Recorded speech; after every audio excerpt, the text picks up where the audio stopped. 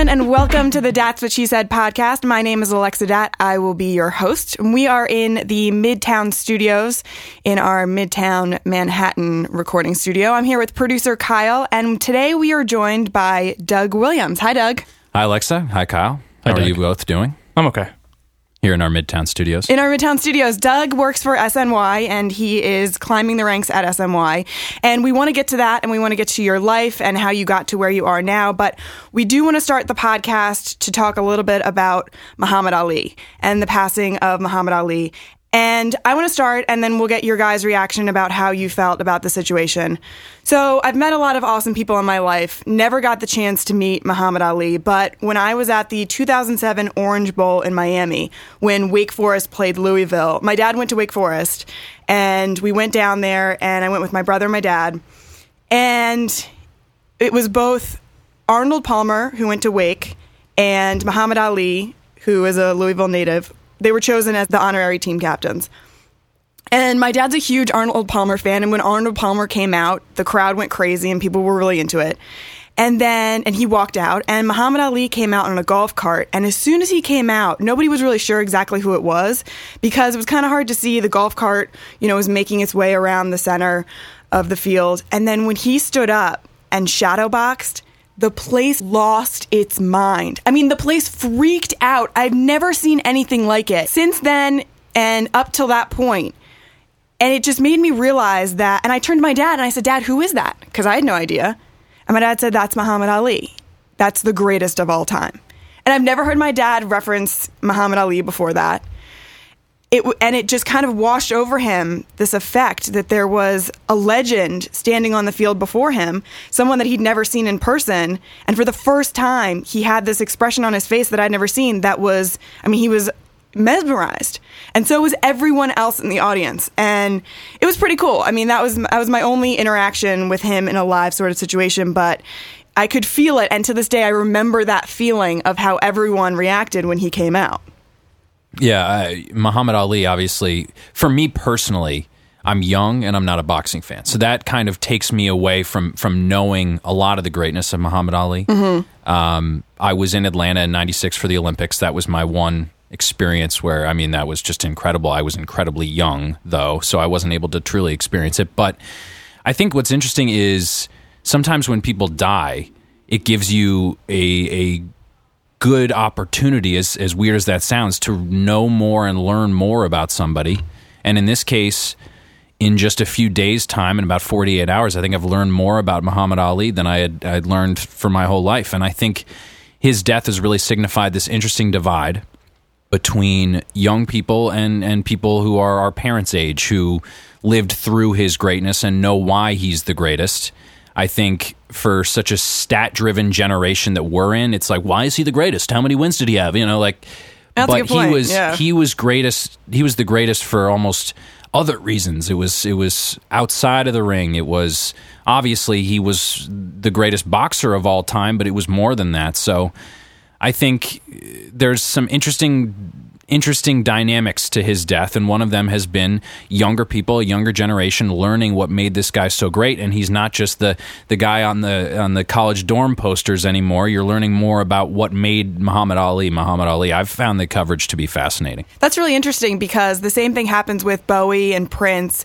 When they pass away, a whole new generation is introduced to their music, and they learn their greatness all over again. And it's unbelievable to think that there is a generation out there that doesn't know Muhammad Ali, but of course that's the case.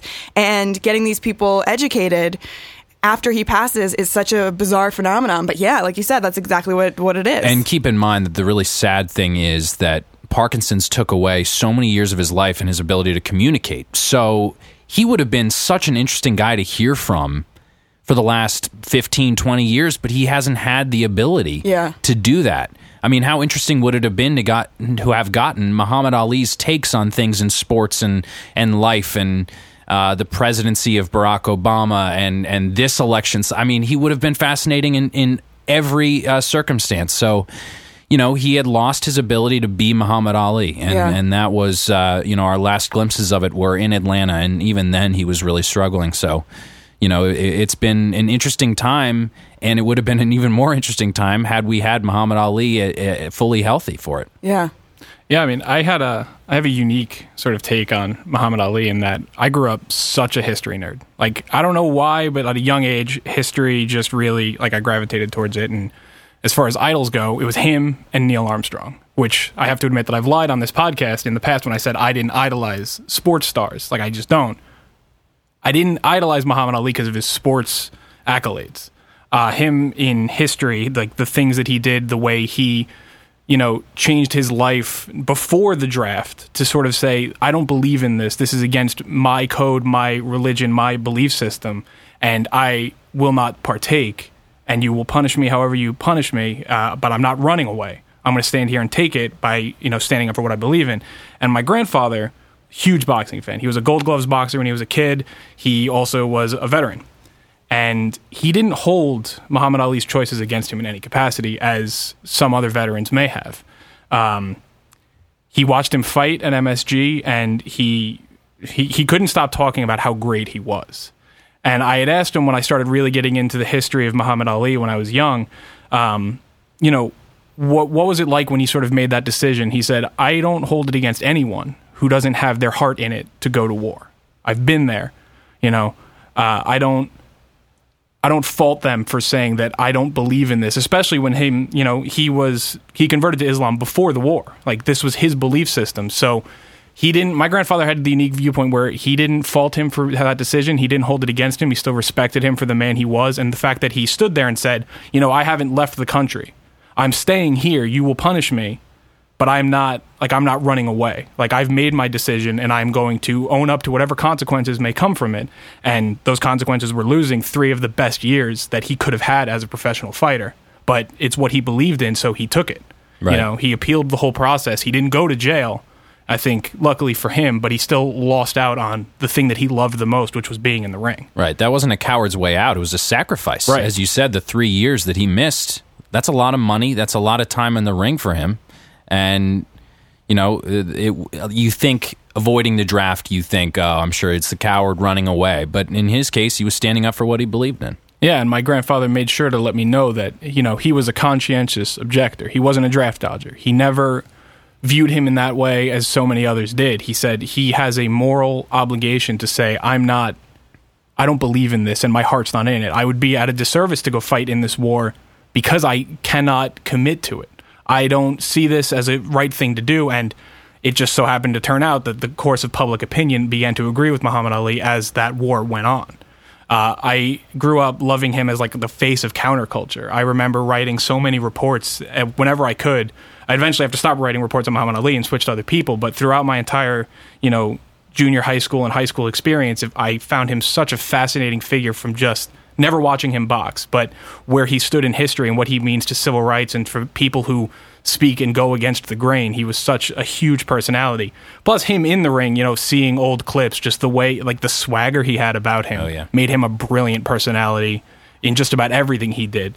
So I was a little bit sad on Friday when it all went down. I don't like to get crazy with celebrity deaths as other people do, but I did. That one hurt a little bit. Well, Doug, I thought this was a good transition into your family because I watched your dad's coverage all weekend of Muhammad Ali. And for those of you that don't know, Doug's father is Brian Williams, the legendary news anchor you've been watching your entire lives. So I thought this was a good example. I learned a lot from Muhammad Ali from watching your dad on TV this weekend. Did you also learn a lot from Muhammad Ali from watching your dad on TV this weekend? Yes.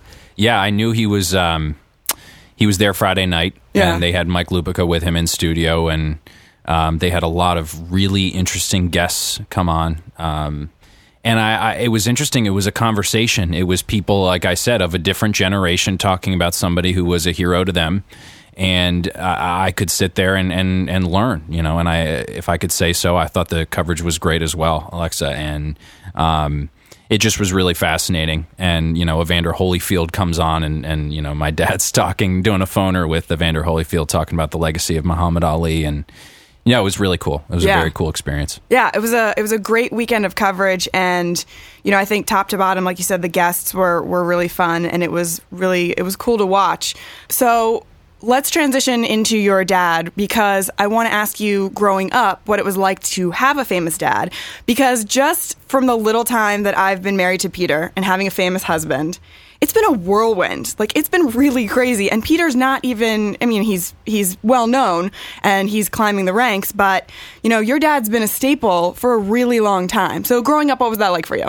You know, what's interesting is that I would say, number one, he's my dad. So I think from the outside, it's easy to see what was it like having Brian Williams as a father. For me, it was just, that's my dad. And he's, as a profession, he's a newscaster. Right. So to me, it wasn't all that odd. Did he do different things than my friends' dads growing up? Yes. He took longer trips. He went to dangerous places. But, you know, generally, my dad is my best friend. So I really don't view him. I think if we weren't as close, his profession would be a bigger part of my life, because I would, you know, I don't know, I would look at it as the biggest thing about him. But to me, the biggest thing about him is our friendship. And, you know, we genuinely just hang out. We watch sports. We just talk. And I think that's what's been interesting is people ask me, you know, does he critique your work? You know, stuff like that. Like, as if I get off the show and he's like, in the C block last night, you should not have done that VO. Like, and that shut up, board. Dad. Yeah, like, come on, Dad. Like, but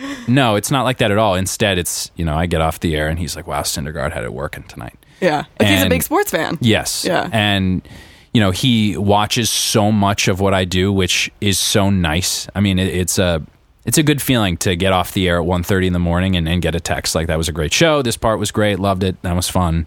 You know, if I make a weird call in a highlight, like I say something out of the ordinary, you know, he will text me about it. It's a good feeling. And to be honest, it's been a lifetime of a great relationship. And I always said, you know, I made a speech at my high school graduation, and I said, I was introducing him because he spoke as well. And I said, you know, people ask me, you know, are you close to your dad with his job and how much, you know, time he spends working? And I try not to laugh, because it's just so the opposite. It's never, and he deserves all the credit in the world, because throughout my life, he has never let his hours or his trips or his, you know, the things that he has to do, his responsibilities, never let that impede his ability to be a parent. And shout out to my parents, by the way. It's their 30th anniversary today. Wow. So congratulations. Yeah. That's amazing. 30 years. Wow. Yeah.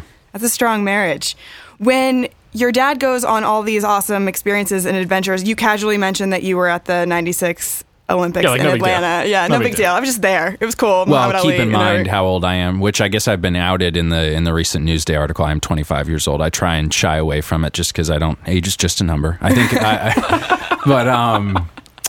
think, so you can do the math. In 96, I was not quite old enough to really know what I was doing. Right. So, but through any of the cool experiences in your life, did you have any that stood out to you that you were like, that you got to do with your parents because of who they are? You know, what's interesting is, I have done so many cool things. No, 2 years ago, today, actually, I was in Normandy, France for the anniversary of D-Day. I believe it was the 70th anniversary. Wow. And that was really, really special. And I've been able to travel sometimes. I mean, a lot of the things that my parents have done, my dad has done, you know, he's been doing for work, so I haven't gone with him. But, you know, one interesting thing, and it's an interesting story, actually, to give you a little bit of background about me, for the probably 90% of the viewers that are listening that have no idea who I am. None of them know who I am either, so it doesn't matter. I grew up a huge NASCAR fan because my dad was always a big NASCAR fan. Uh-huh. And in Connecticut, where I grew up, that was a very rare thing to be a NASCAR fan.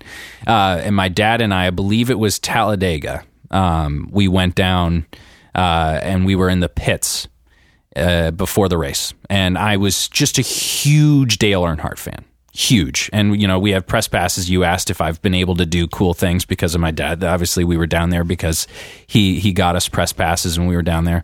And I went up to Dale Earnhardt, met him, and I was so thrilled. I want to say it was 98. I could be wrong. So thrilled to meet him. It was so cool. He was such a nice guy. And he said, hey, you know, if you want to, come touch my car for good luck. Wow. So I went over and I put my tiny hand on his car. And he said, I'll tell you what, Doug. If I win this race, come down to Victory Lane. You could celebrate because, you know, you're my good luck charm. So we go up. We were in a box. And Dale wins the race. Oh, my God. And somehow the way I remember it, I was young, but the way I remember it is that my dad and I just talked down the track. Uh-huh. So like security guards, we had passes. We said, I promise you we're not crazy. Dale told us to come down and come to that Victory doesn't Lane. sound crazy. Yeah. And I have a picture down the Jersey Shore, huge framed photo of me with his trophy next to him and his entire team with my dad with his trophy after winning the race. That's in terms of, really special experiences that I had with my dad. That's up there. Yeah, that's pretty cool. And that's probably for you as being such a huge sports fan, the pinnacle of what you could, experience, because it was along with your dad, who's your best friend. Right. And you're such a huge NASCAR fan. So it's like, and you literally were in the whole victory celebration, the whole mosh pit of it all. It was wild. And holding his trophy, which I remember being like 50 pounds. And, it's more special, obviously, because Dale passed. And to have that experience with him, I'm not nearly as big of a NASCAR fan now as I was, because I was really just a Dale Earnhardt fan. How did you get into NASCAR? My dad was into it. So we went to, when I was younger, we used to go to short tracks all around Connecticut and New Jersey. I love short track racing. It's a little bit like minor league baseball. It's just a good, like, Friday or Saturday night. And my dad would bring me, and I just got addicted to it. And now, the thing about NASCAR is it seems so boring when you watch it and you don't have a driver. But if you really fall in love with a driver, you're only watching one car go around, and it simplifies everything. So I always tell people, if you learn to like somebody, if you pay attention to NASCAR, you learn to like a driver, I think that's when your fandom will start. Well, I think that's the same thing with golf to me, too. If you fall in love with a golfer, you understand their background. If you've watched them in several tournaments, you can fall in love with golf. You don't necessarily have to watch every golfer and love every golfer. But if you have, if you have a horse in the race, I think that'll be a driving factor for you for sure. No pun intended. So both your parents are in the TV biz. Did you always want to be in the TV biz? When did you decide, this is for me? Were you ever like a defector at any point? No. What's interesting is I never really said I want to be on TV. It never occurred to me. But I think there is, through the years of being around the business, my mom was a producer. That's how my dad and my mom met. From the years of being around the business, you get a little acclimated to it. And so once you get into it yourself, it becomes less of a jarring thing. Mm-hmm. And my first job, I did a little bit of web stuff. I did a little bit of everything, which was great. And I recommend that for any first job. Just do a little bit of anything. So I wrote, I did podcasts, I did on-camera stuff for the web. I did a whole lot of different things, and it allowed me to be like, well, I would like this. I like this thing. I don't like doing this. And welcome to my life now, doing like 50 different jobs, but it's what you should do in order to 100%, get 100%. And I think that when I was in college, I did a lot of TV stuff, and I had slowly fallen in love with it. But what I'm saying is there was never that moment. A lot of people say I knew as soon as I, watched Howard Cosell, or as soon as I, watched my first Monday Night Football game, that I wanted to be in the booth or something like that. It never was that black and white, but I think slowly through time I realized that this is what I want to do. Besides NASCAR, what else were you a fan of sports-wise growing up? I'm a huge baseball fan. I mean, baseball's number one. Okay. And that's an interesting thing, is because I didn't realize this, but I think they are running out of young broadcasters that love baseball. I think, which is crazy. Yeah, it really but is. I think young people in general, they're running out of young baseball fans. I mean, when I grew up playing baseball, it was just a fun sport, and it was what I loved. I think now kids are more attracted to lacrosse, and the NBA is such a star-driven sport. Kids are buying, Kevin Durant and LeBron James jerseys when they're young, and the NFL is the NFL. So baseball kind of gets lost, and it's a little slow, and I understand that. But yeah, baseball was number one for me. I played it my whole life up until college, so that was part of it. But yeah, baseball's number one. And you're a Yankees fan. I grew up a Yankees fan. Okay. And again, this does bear repeating, but I think fans need to realize something, which is it becomes work. Yeah. So it's no fault of your own where you grow up. If you're listening to this and you have a favorite beat writer who for a certain team, chances are they grew up halfway across the country from the team they're covering, and they grew up rooting for somebody else. It doesn't mean that they hate your team. So, that's what I think. I think at a certain point it comes with the territory that once you start covering a team, it's work. So right. I was at Yes for a year and a half, and it doesn't become giddy every day because you get to cover your favorite team. It's more, this is work. I have to go to Yankee Stadium today and cover the Yankees totally objectively. Yeah. And now that I'm at SNY, it has not been a problem at all. Yeah. In my opinion. Well, and it also probably is fun for you too, because you get to cover the Mets so intensively, and it's still covering baseball, and you're still talking about one of the most exciting teams in the game right now. And you also still get to cover the team that you grew up rooting for. And I think I would tell anybody who's hoping to get into sports broadcasting that there is an interesting effect that it has on you, which is, if you grow up a huge sports fan like I did, the teams that you love, you would die for. That eventually goes away. And it, in some ways, is a little bit sad. It's a little bit sad because that kind of crazy fandom that you have, it was a huge part of my life. And now I don't really have it anymore because it's work. Right. And it's terrific work. And I love working in sports. It's a dream, but it changes. It goes from this escape that you have from your normal life, whether you're in college or high school, you escape your schoolwork to watch the baseball or the hockey game. Now it's life. You're escaping with other things. Sports is work.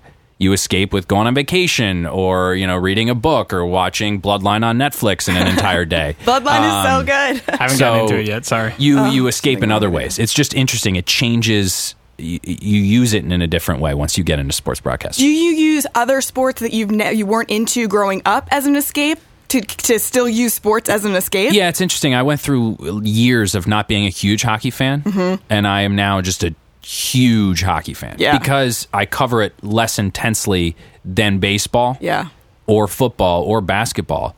So hockey is kind of an escape. In a lot of ways, it's work. Like I covered the Islanders and Rangers last year in the playoffs. Like in some ways, it's work, but it's a nice little escape because I'm not covering it all the time. Boxing to me has been that escape. Yeah, I you love need it. boxing. I love the UFC and the MMA stuff. I've really gotten into over the last 10 years since I've been, covering sports. And because I haven't covered boxing, it really was my escape. The downside was when I went to go cover it, although I still felt like both a huge fan and a journalism professional at the same time, because it was my only time covering them. So it's not like it was a routine thing. But yeah, boxing's kind of been my escape. You mentioned Bloodline. Let's talk about Bloodline because I'm obsessed. Have you seen season 2 yet? I have one episode left. I'm waiting for the finale. I'm waiting until I have a dark moment to watch it. I thought about watching it during the day the other day. I was like, oh, that idea is just disgusting. It's such a dark show. You don't have blinds? Does it black out the room? I have blinds, but then you go outside and it's bright. You should only watch Bloodline in the middle of the night.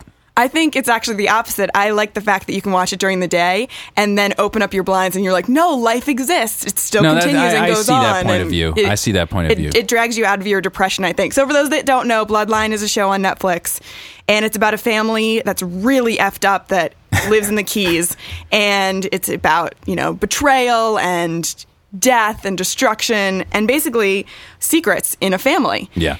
And it's amazing. So my favorite actor on the show is Ben Mendelsohn. Do you love Ben Mendelsohn? Yes. He's Danny Rayburn. Yes. He was unbelievable in season 1. I think he's the best actor on TV right now. No offense to your sister. No, I mean, that's totally fine. Ben Mendelsohn was unbelievable in season 1. And it's interesting going into season 2. I'm sure everyone who's watched Bloodline had this same concern. Yeah. How are they going to do a show without Danny? Yep. And the intrigue that he brings.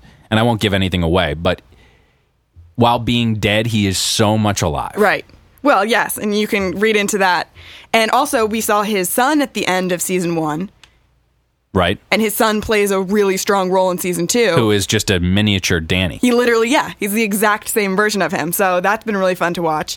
And watching the scenarios unfold with the Rayburn's kids and Danny's kid is really interesting, too, that dynamic. Anyway, Bloodline, what else are you a fan of? What kind of shows do you watch? So much. Yeah. I know The Office. I know you love The Office. Yeah, The Office is one of my favorites of all time. I watch it every night before I go to bed. Yeah, me too. It turns the brain off in the perfect right way. Yeah. I just came off a winter of Thrones. Okay. People say winter is coming in Thrones. For me, it was just the entire winter was binging. So I did the entire series, and I'm now caught up. Wow. Oh my God. Yes. No, that's impressive. Mildly pathetic, No, it's great. No, that's amazing. but I'm caught up. Welcome to But the it's rest like what of us. everyone's dream is to catch up. Everyone, and you did it. yeah, everyone that I would talk to and be like, yeah, I'm in season 3 of Game of Thrones. I'm binging. They'd be like, oh my God, I'm so jealous. Like you have so much fun ahead of you, which was great. Yeah. And what's your favorite storyline right now? I'm intrigued by Arya. Okay. Because I just feel like she's such a bamf, and Yeah. I know that at the end of the day, she's gonna make someone's day hell, and she's gonna get what she wants. She's not a character that I worry about, you know? Yeah. That's just Except my for opinion. The last episode, which you she'll be get a little fine. worried. She I mean, will be fine. We say that, but anytime I'm like, oh, he'll be fine, Red Wedding happens. Let me Right. say this. So- Here's the thing about Game of Thrones. At a certain point, you have to realize that no one dies. Everyone dies. It seems like that. The show wants you to think that everyone dies, but everyone's just kind of alive at the same time. As long as Tyrion has lines throughout the entirety of the series, I'll Tyrion's be great. okay. But think about it. And no one kills off Jon Snow for the second time. We've had 2 people. Well, he could keep coming back. I mean, I don't think so. We've had 2 people in this season who we were convinced were dead, who are alive now. Oh, that's a good point. Yeah, I forgot So about here's the second the one. thing. Unless you see someone die, Right. unless you can literally, as a fan, you have to touch their pulse, make sure it's not happening. And then otherwise, like Stannis, I think, you didn't see him die. But we saw Jon Snow die. We saw him dead. That's We true. saw That's his the one cold, outlier. dead but like, body on the why table. couldn't you watch Stannis die? They didn't let you see the sword. we've Right. been told that he's missing a head. Oh, I don't care. I don't care what we've been told. The headless Stannis Baratheon. Yeah. just No, I'd comes like to back. see him just ride on a horse holding his head off to the side. Yeah, we did hear that he was headless. That's right. That's a Yeah. good point. I loved the Stone Man wrist. I was really into that little storyline with what's his name again? Right. Jorah. Yeah. The He's Stone being Man sent away wrist, to the go cure forearm. himself. Yeah, Good luck with I that. loved that for a while. I just genuinely think that Thrones in some ways is so funny just because life is always terrible. I love the way people get into Game of Thrones, like the first season, knowing nothing about it. Like, oh, it's like kind of like it mirrors our own political things, and then there's like the end of it, dragons. They're like, all right, what? By the way, dragons are real. But you stay with it. Yeah, no, you have to because you've already invested Yeah. 10 hours of your life and you're intrigued with all these characters. A main character just died. Like, you have to stay with it. But I loved people like Jonas at SNY who was just like, yeah, I'm not into, all of that medieval stuff. And everyone's like, just watch it, just watch it. It's similar to all this. And he goes, dragons appeared. I hate it, but I can't stop watching it. Yeah. Well, it's the same thing that HBO did with vampires, right? Everyone hated vampires, Right. but True Blood was so good because they do such a great job with character development. You just have to watch it. Did you watch True Blood at all? Were you No. a fan? No. Yeah. Well, you missed out. That was a Sorry, guilty Doug. that was a guilty pleasure. I watched so many other shows. True Blood never made it. What else are you watching? As soon as I'm done with Bloodline, I'll get into Peaky Blinders season 3. Okay. I missed that one. Yeah, me too. I mean, I watched Mad Men, Boardwalk Empire. Are you doing vinyl? I'm done with Vinyl season 1. Yeah. I did that. I liked it. I didn't love it. Yeah, I liked it. I agree. I'm a big music guy, and I love TV shows that take place in a different era. So Yeah. it was right on my alley. Yeah. Any storylines in sports that intrigue you as much as these shows? Because I think that's what a lot of these sports, figures and teams are trying to do is mimic what we're seeing in our Netflix shows. That's why wrestling is now started to become mainstream and why they're covering it on ESPN, because these storylines that grab people are super intriguing. Is there anything in the sports world that you feel like grabs you the same way? I would say probably my favorite conversation since I started working at SNY was the conversation we had during Baseball Night in New York this offseason about the day that the Bryce Harper stuff came out with him wanting to make baseball fun again, that quote. Yeah. And then the quotes from Goose Gossage that were just the polar opposite, calling Jose Bautista like a clown for tossing the bat. That parallel to me is the most interesting thing about sports right now, in baseball especially, because this game is going to need to change to gain any popularity in the next 10 to 20 years. So the Bryce Harpers are going to need to win. Mm-hmm. The problem is that there are going to be Goose Gossage type people in the game for a long time. They're in the dugout, or they're still playing. I mean, if you look even at Mike Trout and Bryce Harper, that is a fundamental difference. The two best players, but you could argue, in baseball. Mm-hmm. One will never bat flip. One will give fairly boring post-game interviews. The other will do whatever he wants, is purely entertaining, enough to put you in the seats, and post game will be an interesting interview. Yeah. I prefer one over the other, and I think baseball should prefer one or the other in terms of its future and its popularity. So if you put your GM hat on or your Joe Torre hat on, what does baseball do to make it fun again? I think it's moving in the right direction in terms of pace of play. I think that it can't shy away from personalities. And we have this archaic view of the way a baseball player should be. He plays the game the right way. He's a baseball player. Those things need to get away from our ethos and the way that we think about baseball. I think we should embrace Yasiel Puig doing a stupid thing, trying to make a great play. We should embrace him going for a double when he has absolutely no chance of getting into second base. It's just, I enjoy that stuff. I think that that's what baseball needs. And the thing is, too, if you're going to have appointment viewing, that's such an important part of the NFL. Like on Sunday Night Football when it's Bengals Steelers, obviously a huge rivalry. But I don't have anything in that game. Right. But you go to watch certain players play. Antonio Brown, let's see if Andy Dalton screws this up again. In baseball, you rarely have that. Starting pitching is really important because they're there for 5 or 6 innings, usually minimum. Yeah. So you can have appointment viewing to watch Kershaw or Arrieta. But it's really important that position players are interesting too. Because I like watching the Nationals sometimes purely to see what Bryce Harper does. That's really important. But do you think it's important to keep the older generation still around and invested by keeping it slightly archaic, and then also having this dynamic where it is the Goose Gossage versus the Bryce Harper, to introduce the younger generation without pushing the older generation out so quickly, because you can't just get rid of them as fans, and you need their money? The thing is that I don't think we're talking about just getting rid of an older generation. I think there will always be those type of players. Mike Trout is in his 20s. He's just a certain way. There's always going to be 2 different types of players in baseball, I think. But I'm just saying that I root for the game to become more interesting. I think the Rougned Odor and Jose Bautista thing was fascinating. And you wake up the next morning and people are talking about baseball on ESPN and Fox Sports, the radio shows that never talk about baseball. It's all NFL and NBA. And they're talking about a game they never would have talked about. Oh, no. Otherwise, and they're talking about a sport that realistically they wouldn't be talking about. Yeah, baseball that's is true. not the most entertaining thing to talk about on a talk show. And I think that with that fight, it was like, wow, that's the most full punch a lot of people in their 40s and 50s had ever seen landed on a baseball field. It was amazing. So one of the best punches I've ever seen. Yeah. It was brilliant. So, And the fact that he stood there and took it.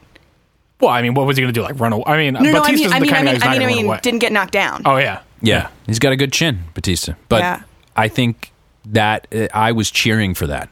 And you never want to see anybody get hurt, but that is what we need, some intrigue, Not 3 hour and 30-minute 2-1 games. Those get a little old after a while. But that's what makes hockey so exciting too, right? Like the sort of unpredictability. The game itself is great, but I love when your team's down and you're Yes. like, screw it, I'm gonna fight you. Yeah. Except for Sidney Crosby, he runs and hides. He's his little baby. And he's about to win a Stanley Cup.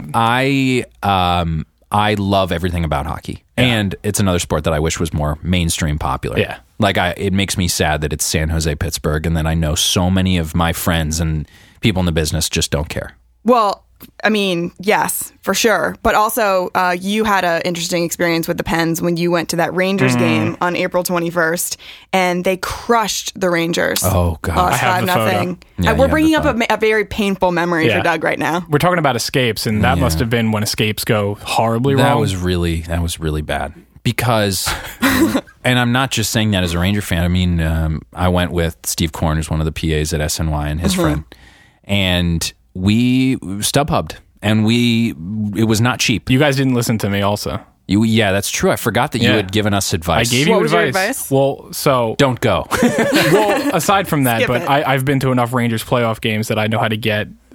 It's luck based, but how to get slightly cheaper tickets if you just wait. Like Right. if you're okay with missing the game and then going to watch it at a bar and still enjoy that environment, but knowing that if you're nearby and you wait to get tickets to just about 20 minutes before the game starts. No, that's Yeah. too risky. You Here's can't the do problem. that. It's not. No. It's worked so many. I agree with you that it's so risky if it hasn't worked for me at least 5 times in the last 3 years. Let me tell you something. 4 I think playoff games only. Kyle, I think I told you this story, but a few months ago, we went to a Ranger game, and I can walk to the Garden, which makes it very, very convenient from Right. my apartment. So, but I went with Steve, and his friend Ryan, and they both were like, you know what?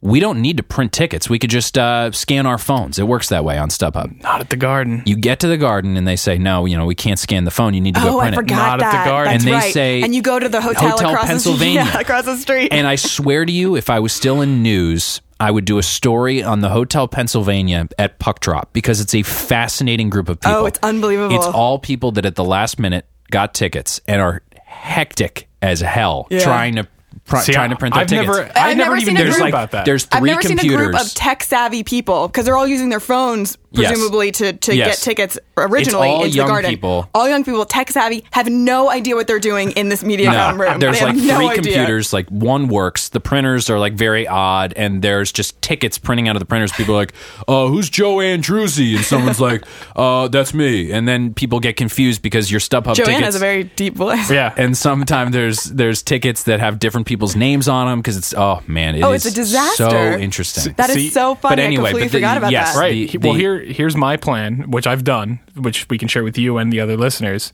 There's a StubHub office on 42nd or 40th. It's right near there. You go in there. There's computers set up, and there's people to help you if you are not tech savvy. You get in there maybe a half hour beforehand if you don't live right next to the Garden and own a printer, because I live on 85th Street and don't own a printer, so I have to go to a printer. Right. You get there about 45 minutes before the game. You just keep hitting refresh, looking for the tickets in the area that you want. You go, okay, wait a little while. Like, if the price hits what you're willing to pay, just buy them. But if you want to save a bit of money, you just keep hitting refresh. People Right. panic, especially 30 minutes before the first wave of panic hits. Then 15 minutes before puck drop, it's total anarchy because tickets just drop, even for playoffs, which I've done quite a few times and have had good experiences. And But- this is just at the Garden for the Rangers? yeah, this is I've only have done you it for the experienced Rangers. this? No, I've Or- only done it for the Rangers, so that's all I can speak on. I don't Yeah. know. I think the Knicks are like always sold out regardless, but you could probably Oh, still yeah, have always Knicks, sold out. I've actually gotten some good deals on, but keep in mind that Pittsburgh game that you just mentioned was the worst sporting event experience I've ever had. I it was turned the game over off. when it started. Yeah, I turned the game off after we the were first period. miserable. Did you stay the whole time? Yes, I think Good we for left. you. I think we left maybe with a few minutes left, but the game was one of those. The game ended while we were walking down Right, situations. And I was at Game 7 against the Lightning the year before. I almost bought tickets to that game. So the combination of the amount of money, I'll never get that money back. Yeah, I Ever. almost bought tickets to or that game. that time because they were both just terrible performances by the Rangers. I was so miserable. That Game 7 we watched in a bar with hundreds of Rangers fans, and just the collective, like almost just a bunch of grown men that were going to start weeping together because of how bad that game was. The loudest the stadium got for both was the national anthem. That should tell you anything you need to know. That is so pathetic. I was so bad. The anthem, bad. we were pumped for both anthems. Really pumped. And then that's it. It's just a downward spiral. Did you sing "Oh Canada"? They don't sing "Oh Canada" unless there's a Canadian Yeah, team in an come on, American Alexa. arena. No, they're Canadian players, though. No, but they're not going to sing it unless it's a Canadian team. It was the Oh, Penguins that's versus the dumb. Rangers. Well, they don't sing, the Swedish national anthem, and Henrik Lundqvist is the starting goaltender for the Rangers. Yeah, but they don't have Swedish NHL teams. But the thing is, you can't. The Henrik Lundqvist point is a good one because if you start playing the Canadian national anthem, you're going to start hearing from other countries. Right. Like there's. Then You we only need to- have then 4 we need- But Canadian they don't players have on the ice. NHL teams in their country. That's true, but the Canadian teams they've been like Americanized. They're a part of the National Hockey League, not the USA plus And Canada not Hockey one Canadian team made the playoffs this year, so they're in kind of a. Yeah, I did read that. I don't know too much about hockey, obviously. So what 2 anthems did they do? They just do one anthem. They just did one. I'm saying the anthem in Game 7 against the Lightning and this game against the Penguins was the loudest that both I thought you meant for arenas that got. game, the Pens game. no, okay, no. okay. Got it. All right. So besides the NASCAR event, what was the best sporting event that you've been to in recent memories? Maybe that you went with just like friends or... I went to Don Zimmer getting thrown to the ground by Pedro at Fenway Park with my dad. Awesome. And that game, that was Pedro Clemens, I believe. And it was the craziest sporting event I've ever been to. I mean, watching that in person there was a bullpen fight. Kareem Garcia screaming at Pedro. Pedro's like, "Who are you?" That like Posada pointing to his head. And that was back when, like, I watched those games back. That was back when baseball was amazing. And you look in the crowd and it's all people in t-shirts. There's no one coming from work in the suit. Everybody is in their seat. At Yankee Stadium, at Fenway, it didn't matter. Anywhere. Everyone's in their seat. And now, when you watch baseball, not only are there a lot of more empty seats than there used to be, but also people are looking down because they're on their devices. on their Home phone. runs, the head movement, people look down and then look up to see, oh, where's that? What happened? Yeah. It used to just be 100% focus on 100% of the pitches, and it's just not that way anymore. But that was an incredible game. I'm trying to think what else. I was at the Derek Jeter walk-off, his last ever game. I was working for it, but it was just an incredible experience. His last ever game at Yankee Stadium. Yeah, where he had the walk-off hit. Yeah, because I was at his last at-bat at Fenway. Yeah, I was there too. Were you really? Mm-hmm. Wasn't it amazing to hear all of Fenway? And listen, I know it wasn't all Red Sox fans because there was a decent amount of Yankees fans there too. Wasn't it amazing, though, to hear Fenway chanting Jeter for like the half hour leading up to the game? Yeah, it was amazing. I mean, part of me thinks that if he had retired 10 years ago, he would have gotten booed, and that would have been how the game used to be. Because now everyone loves each other in baseball. Another issue that I have, and another reason why I loved Batista and Odor. But it gave me chills. It was incredibly cool. But now everyone loves each other in every sport. Yes. LeBron's friends with everyone. Kevin Durant, they're all they're buddies. They hang out on, except for their hockey. off time. Yeah. I guess except for hockey. That's because you're allowed to throw punches. Like, you're allowed to fight the people you don't like. And they're still not friends. Here's the thing. They might be a little bit. I think they're kind of friends. There's a mutual respect. Even if guys are jawing at each other for an entire 7-game series, you notice that in the handshake line after, they're like, hey, played a heck of a series there, bro. And they're like, you two, nothing but respect for you. They're so polite. The handshakes and be like, yeah, he's a grinder. He's a good player, and he played a heck of a series. So I wanted to say that to him. Like, they're so polite. Oh my gosh, you've been listening to so many NHL post-game interviews. conferences. Yeah. It's always the same cadence with hockey players. Yeah. And a lot of the same cliches, but they're the best interviews of all athletes, I think. Who's been your favorite interview so far of your career?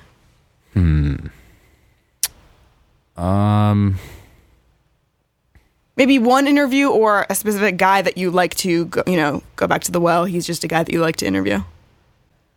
I don't know. Since I started at SNY, I've really enjoyed talking to David Wright because I think he's just so smart about the game. And he genuinely, when you ask him a question, he genuinely thinks about it. Sometimes he gives it a 2-second pause. He doesn't go into the same kind of robotic answer. He really thinks about it. And he's old school in a lot of ways. And he's a veteran player. And I interviewed him for the first time this spring. I really enjoyed it. I thought it was a well thought out interview on his part. And I hope he gets back as soon as possible. I wish him nothing but the best. Yeah. I think we all do. And he really has a presence in that clubhouse. It's amazing. Yeah. You were a pitcher growing up when you played baseball. So do you have like a special connection with pitchers because you understand the game in that way so much better than any other position? I think so. I mean, I don't know if I would call it a special connection. I would say that I genuinely enjoy interviewing them because I understand what they go through to a certain extent. I mean, I was just a high school pitcher. It's not like I ever played college or semi-pro ball or anything like that, but I did not throw hard, so I was an art of pitching guy even in high school. I was like a sinker baller. I threw a 2-seam, and that was kind of how I got outs. I had to really study, and in that way, it's a fascinating thing for me to watch someone like Noah Syndergaard who throws 100 and a slider 93, and the amount of gifted talent that guy has is unbelievable, and then watch Bartolo Colon on a totally different scale throwing 88, and somehow, after years and so much film, they have so much film on Bartolo Colon, and still the best hitters in baseball get up there, and by throwing one pitch, he confuses them enough to get them out. Yeah. Did you ever think growing up that you were going to play professional sports, particularly baseball? That's what I wanted to do. Yeah. I wanted to be a major league pitcher. I mean, who wouldn't? What a job. Yeah. It's obviously, you've seen how tough it can be. Matt Harvey struggles this year and what he's had to deal with. That's the worst it gets, but in so many ways, I think being a pitcher in Major League Baseball is as good as it gets. Huh. That's interesting. For a while there, that's what I wanted to do. And when did it come to the realization of, oh, this is really difficult to do, I won't be able to do it? When no colleges were interested in me, and I don't think I could really touch 80 miles an hour. So that's when it was like, I either become a lefty and start throwing lefty 100 times a day, and which I'm just joking. I never considered that. Because if you're a lefty and you throw 80, you have a shot. At least at college. But yeah, I just wasn't good enough. And at a certain point I realized that, and I started to to get into broadcasting, started doing radio shows, I knew that it was like an accelerated version of what a pro goes through, where you're like, well, the career's coming to an end, I should get into broadcasting. I did that when I was 16. Yeah, you did it super fast. Yeah. When you started getting into broadcasting, what part did you fall in love with? What part were you like, oh, this is for me? I think going to live events, getting paid to go to a sporting event was jaw-dropping at first. Yeah. I think anybody in the business can realize that. Yeah. But like I said, when I was working at Yes, which I was at for a year and a half after college, I did articles, I did podcasts, I did video, both with the camera and in front of the camera. And I produced shows. I did a little bit of everything. And I think I learned that what I really liked was to write my own stuff and go in front of the camera. Granted, it was all for the web. Mm-hmm. But I learned quickly that writing my own little show, it was a mini web show, it was probably 200 words of a script, but that's quickly what I realized I like to do was tell a story and tell it on camera. Well, and that's what I tell a lot of people that are trying to get into the business now, is do as much as you can. You can't imagine how many women come up to me and say, I want to be on camera. And I don't really know what to do with that.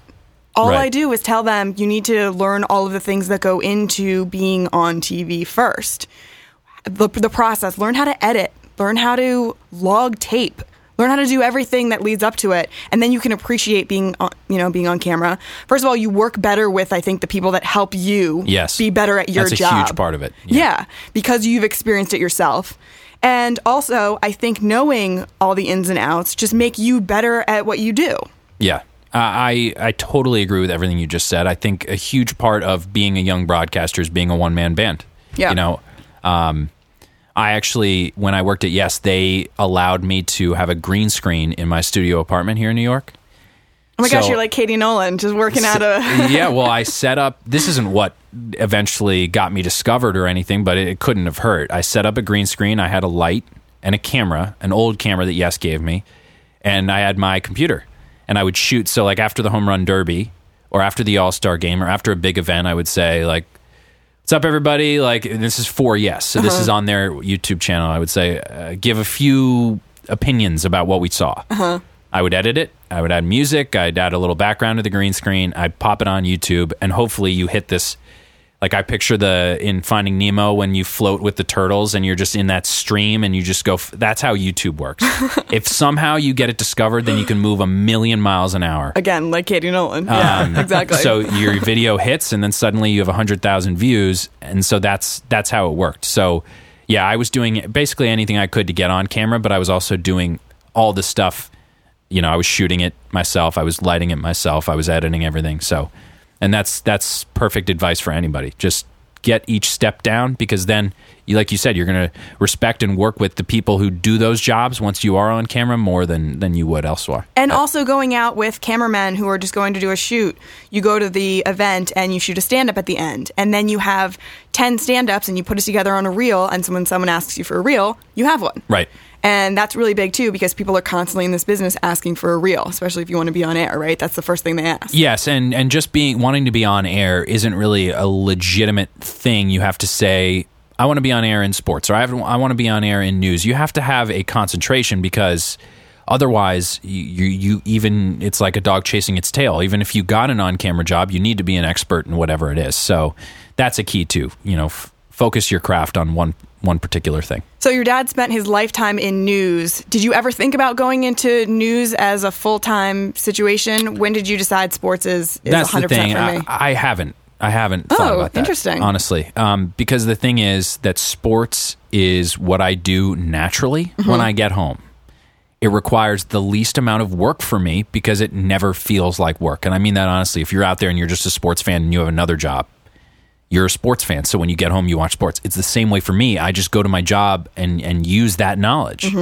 So it's so easy for me. It feels like if I were to ever do anything else, it would be harder. Now, I'm not taking the possibility away of me going into another line of work. I don't think I'll ever do news only, but I think that it is so important to do something that comes naturally to you. It's easier, and at the end of the day, you worry less. Yeah, you know? Absolutely. When you were at Yes Network, do you have any fun Ryan Ruocco or Michael Kay stories? I'm see trying to them think at all? of. They are both incredibly nice people, and Yeah. both have helped me so much. I know Ryan was on the podcast. I worked with Ryan Moore actually at ESPN Radio. I interned at ESPN New York when I was a sophomore in college, and I worked a lot for the 5 a.m. shift with him and Robin. So I'd get there at like 4, and I'd get them breakfast, do whatever they needed to do. Ryan could not have been nicer. Was he doing his throat exercises before he went I on don't the air? really remember his throat exercises. Really? That's what's They were interesting. I was so listening to the good. That was podcast. so funny. I don't remember that. Michael Kay maybe has done more for my career than anybody, just because he got me an interview at Yes from my ESPN Radio gig. I guess I had made an impression on him as an intern, and he just got me in the room. That's all he did. But I used the interview at Yes. I made a good impression somehow, and the producer I interviewed with, his words were, "We got to find a place for you." That was it. There wasn't a place. So they gave me a freelance PA job, and then my first week at Yes, a web producer quit to go elsewhere, and suddenly there was a whole role for me to fill, even with my freelance PA job, and that's how it all worked. So just getting the foot in the door at Yes is what's kind of led to everything. So I have a lot of people to thank for that. Michael really helped. He got me the interview. And then you come to SNY, and your experience coming to SNY was a little different than my experience of you coming to SNY because Oh, boy. because when you first came, they came to me and they said, "Hey, we hired Doug Williams." And as a Redskins fan, I got really excited because I thought Super Bowl winning quarterback Doug Williams was going to work at SNY. What did you think he was going to host, or did you think he was going to be a football analyst? I thought he was going to be a football analyst. So they didn't Funny tell me picturing him as an exactly. anchor and reporter, like during my job. They didn't exactly tell me what they had hired you for. Specifically, I didn't really ask. I just heard Doug Williams, and I was like, oh my gosh. So I was a tremendous disappointment to you, is what you're saying. When I walked in the door and I was like, "Hey, I'm Doug Williams," you're like, "No, you're not." Well, no, that's not actually how it happened. You were downstairs, and they said to me, Doug Williams is downstairs. And I think for some reason that they thought that I was like a man fan of yours from you working at Yes or something, because I got really excited. They were like, "Oh, he's downstairs." They told me that you were really excited to meet him. I was like, "Oh, I can't wait. So I get down there and like, Doug Williams is, he's in the newsroom. He's down at the end of the row. And I look down at the end of the row, and instead of a Super Bowl winning quarterback for the Redskins, I see you. I am not that. I'm a lot of things. I am not. I'm and not that. I was like, "Oh, who's this, this good-looking young white That's nice. guy?" And they were like, "That's Doug Williams." And I was like, No, it's "Oh, not. That's not Doug Williams. I was like, I got this totally wrong, didn't I?" You just poke me on the shoulder. Are you Doug Williams? And they were like, "Oh, yeah, you thought it was somebody else." And I was like, "No, I thought it was Doug Williams." But yeah. But anyway, I was very happy to... Terribly sorry to disappoint you. I was very happy to learn that you were an awesome coworker once I got to know you. Well, But thank you. Maybe one day Doug Williams will come to work at SNY, and that will be amazing. That would be amazing. I don't know. It would be tough for him. I think he's Redskins centric, considering that's who he played for. But maybe he's just a good football analyst. I don't know. Yeah, I get never confused know. for him on Twitter a lot. Do you really? Yeah. Not same reason to you. They don't do their research enough because I'm very clearly not the Super Bowl winning quarterback. But I do get tweets like just describing why he should have a greater legacy and stuff like that. And I'm like, thank you, but I have nothing to do with this. You're like, my legacy will get there. Young guns, don't you worry. First African American quarterback to win a Super Bowl. That's right. That's, I know. I mean, that's and a that's pretty what I thought great I was legacy. meeting. Nope. No. Okay, so when you get to SNY, what is your experience? Because it's definitely different than when mine. I was nervous for a long time at SNY because when I got there, I'd never done live TV. So that you can imagine that that's very tough. And I think slowly things started to slow down a little bit. And that's the key thing. It sounds like a sports cliche, but things do slow down for you. The game slows down. So, I was doing sports nights only for probably a month. Then you do your first Daily News Live. Then you start to get your feet wet in Mets. And slowly you start to get more comfortable in different roles. And that's the thing. I've destroyed my comfort zone like 30 times since I got to SNY. Wow. And that sucks at first because you're comfortable. You feel like you're good at what you're doing. And then, Doug, do you want to start doing Mets pre and post? And I'm like, because it sounds so hard and intimidating, but you have to say yes. Yeah. And the thing is that about SNY that somehow Kirk Gowdy, Brad Como, the people who have been making the decisions for me, my bosses, have known that I was ready for stuff before I even knew. So I was nervous to do Mets pre and post, and then I do it, and it goes okay. And I realized I was ready for this. I fill in for Steve Gelbs. It goes okay. I think I'm ready for this. And that's what's been so cool. And in the moment, your comfort zone, the walls around you getting destroyed stinks, but that's what you need to grow. So what is that moment like for you getting your comfort zone destroyed? Because, like you said, it's nervous going in and then you realize afterwards it was okay. But actually in the moment when you're sitting there getting ready, the lights are about to come on, you got the producer in your ear telling you what's going on. How do you stay focused in doing exactly what you're supposed to be doing? I find it interesting that this is just something about me that I've found out, that I get more nervous in the days and weeks before something than I do in that moment, which is a good thing because my hands would be shaking or stuff like that. I think a lot about things, 2 weeks in advance of the first time I did Mets, I was probably thinking about the first time I'll do Mets. And I was thinking about the show and what it'll be like and how many people are watching compared to what I normally do. And same thing with, reporting in the field. That requires a lot of different skill sets. But in the moment, I can block everything out. You don't think about anything else. You think about doing your job the right way. And I've found, luckily, that I'm not hugely nervous in that moment. I just have to try and be as confident as possible. Do you remember your first sports night? Well, Kyle. Yeah. Well, would you care to? Because you were good. You were great. No, I can tell you. You were great. I worked on that show. Prompter went out, my first ever live TV broadcast. Midnight in November of, I guess, is that 2014 now? Yeah. Yeah. So in the middle of an on-camera, I'm standing. So I don't have scripts in front of me. Nope. It was an Eric Decker story about how, I think there was a story way back when his wife was concerned about him because he was so bummed that the team wasn't performing well. He was bringing it home with him. Right. And she came out and was like, he's so bummed, and that was the story. And about 10 seconds to air, the prompter goes dark. And Sam Pepper was producing. He's terrific. And I said, Sam, prompter's dark. And he goes, what? I said, Sam, I really needed you to hear me the first time I said that. Prompter is dark. And I came on camera. First 5 or so words I had down. And then slowly I started to lose it, totally forget what I was doing. First time I've ever been on live TV. And then Sam just gets in my ear and goes, toss to Chris Carlin. Because it was something Chris had done. And I said, here's Chris Carlin with more. You had like a quote in that on camera too, which you we're going to start to say, and then it was just... It was everything that could have gone wrong went wrong. But you know what? Honestly, I'm so happy it happened because it's happened a few times since, and I've been able to totally handle it. The first day, the worst thing that can happen happened, and ever since I haven't been scared of it happening, which is a blessing in disguise. He recovered. I remember everyone just being like, oh, we're going to, it's the first show, and people sometimes are just like, oh, first show, we're going to do tons of fixes, and...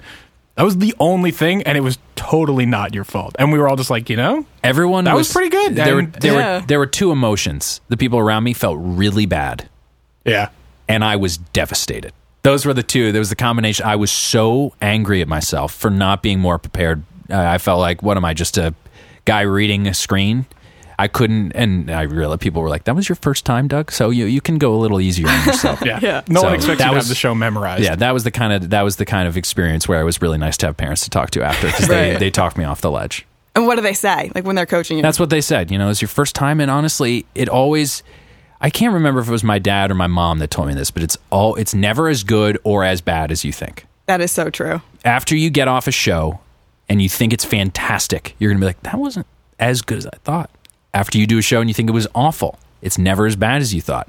That's something that I've learned. And I think with the prompter incident, it was a little bit like that. I think one interesting thing that you do on the desk is the lean. Oh, yeah. Like lean. your dad. The Doug Williams lean. Yeah. Yeah. I like that people at SNY think it's my thing. In reality, I've probably gotten it through years of watching my dad. But it's a good way to position yourself because you don't look awkward. You just look comfortable. Yeah. I'm doing it here in studio. You can't see it, but I'm doing it right Yes, and he looks very comfortable. Well, thank you. Do you do an impression of your dad? No. Ever? I'm sorry. I would probably make very good radio, but I don't. I'm really just trying to make up for the fact that we didn't ask Jim Brewer last week to do any impressions, and I'm kicking myself for that. Yeah. That's a bad job. I'll get an impression out of Doug. That's a bad job by the producer, I'd say. What if I just had a killer Jim Brewer impression? That would be amazing. That would really help you out. No, I don't have it. Where do you want to go from here in your career? Where's your next step? Honestly, I have a long time still remaining here at SNY, just contractually, and I'm not that worried about it. I'm so lucky. And the thing is, too, that the producers at SNY and the shows that I've been able to do at SNY have me so captivated that I'm not thinking a lot about the future. I don't know. I don't have a thing, as I said earlier. I don't have a show. I don't have a job that I want. There's not one thing. I love hosting in studio. I love being able to try my best to make other people look smart, pose them with good questions, and gather together a group of people and have an interesting conversation. That's really my thing. So I don't have a job that I want, but for right now, SNY's been great. And I mean, you did a lot of baseball night in New York this off season. That was just a joy to host. I mean, it was an awesome show, as good as it gets for me personally. And, yeah, you did a really great job with it. And well, thank you. So did you. And we're having it more in sports night during the season, which has been really cool. Monday through Wednesday, I host Geico Sports Night, and we do a baseball night in New York segment or two, which has added a different dimension to sports night. And I love. I think it's so great. And I think a lot of people have said nice things about it and said that, it adds a little something. You're coming off the Mets game. People want to hear reaction, and we've been able to provide that. So it's been fun. SNY has been a joy. Do you like sports opinion, sports news, mixing both? Do you prefer one or the other? It's interesting. I have a love-hate relationship with like the hot take generation because I don't love where sports broadcasting is going. I don't love that that's what moves needles around the country is hot takes and people saying ridiculous things that trend on Twitter, and that's what you have to do now. That's the old soul in you. Yeah, and it's part of me that just wants to have a good, intelligent conversation, but those, I guess, aren't getting the ratings these days. But I think Baseball Night in New York has been a perfect mixture. We have the hot takes, we have people saying wild things sometimes, but we also have intelligent baseball conversation with people who really understand the game. And I think that's the mixture. And I guess what I'm waiting for is a good talk show. I would love to host it myself, but a good talk show with a mixture of people, not necessarily just writers, not necessarily just opinion people. You can have people from different lines of work. A sports show that would have Matt Damon on to talk about baseball or football, how much he likes. Sports-based, that's the root of it, and go in a little bit of a different direction sometimes. And a lot of people have tried it. Doesn't always work. Like this podcast? Like a podcast that talks about sports, well, but I'm talking about Game television. of Thrones television specifically. But yes, this is a great medium. Right. Yeah. Well, that and I think that's the way it is going, though, in one of the more positive directions. Yeah. So, yeah, the hot takes can get a little annoying, but I think because everything is going towards opinion, the shows that you're talking about will become way more popular. And unfortunately, the news, shows might be going a little bit more by the wayside. Yeah. And, we'll see how that pans out, but that kind of seems like the direction it's going in. All right, Doug, we end every podcast with an embarrassing story. Oh, boy. So you have to come up with something. Dig down deep in your childhood, your prompter career. thing would have been great. Well, Kyle ruined it, so... I'll tell something very recent. Okay. Just because it's fresh on my mind. I'm sure there are many more funny stories that are going to, after I leave here, I'm going to kick myself and be like, well, that's fine. We also don't want to embarrass you too much. This is just for a lighthearted, fun conversation. So... I am not like a super cool guy. Like I don't like go to hip places a lot. Like I'm it's just not really my thing. So I'm not a huge club goer. And for some reason I just went to Las Vegas. And I like how I started for some reason, because there's never a hugely good reason for anyone to go. Well, especially somebody who's not into clubs and isn't cool. So I don't enjoy cool. I don't enjoy strip clubs, and I don't enjoy clubbing in general. But I had so many people. Like, I just went on a little vacation, went to LA for a few days, saw some people, and then I wanted to do the drive. So I did the drive from LA to Vegas. Which is a beautiful drive. Yeah, it's great. Yeah. So people had just said, try clubbing. It's great. You'll have a great time. Have you never done it before, ever? I've clubbed in New York many times, but Vegas is an entirely different. I don't know anybody. I'm not going with a large group of friends. It was just me and my friend Steve. So we were like, all right, we're gonna get a table at this club. And it requires buying a bottle of liquor, which is an absurd amount for two guys to, on their own, buy. It's meant to be shared with a large group. Right. And I think when you buy a table, you're supposed to bring a big group. So we show up, we got a table, and we ended up standing around with each other for hours. We're in the way I would picture it is like a group of tables. There's all different types of people, and we're mingling with them, the other people that have purchased tables. But we're such idiots and so inexperienced. We have no idea what we're doing. So, and I've been told that this was going to happen. This guy who worked at the club comes over with this group of 3 women, and he just like drops them off at our table. And again, not being cool, it comes into play here. So I'm like, hey, everybody, what's going on? Welcome to our table. You can have anything you'd like. It's all yours. We've just been here for a few hours, just talking, chatting it up, listening to music that is just outrageously loud. And then, so the girls were talking, etc. My friend and I, we're single, and we quickly learn all 3 of them are married, and they didn't have a sip.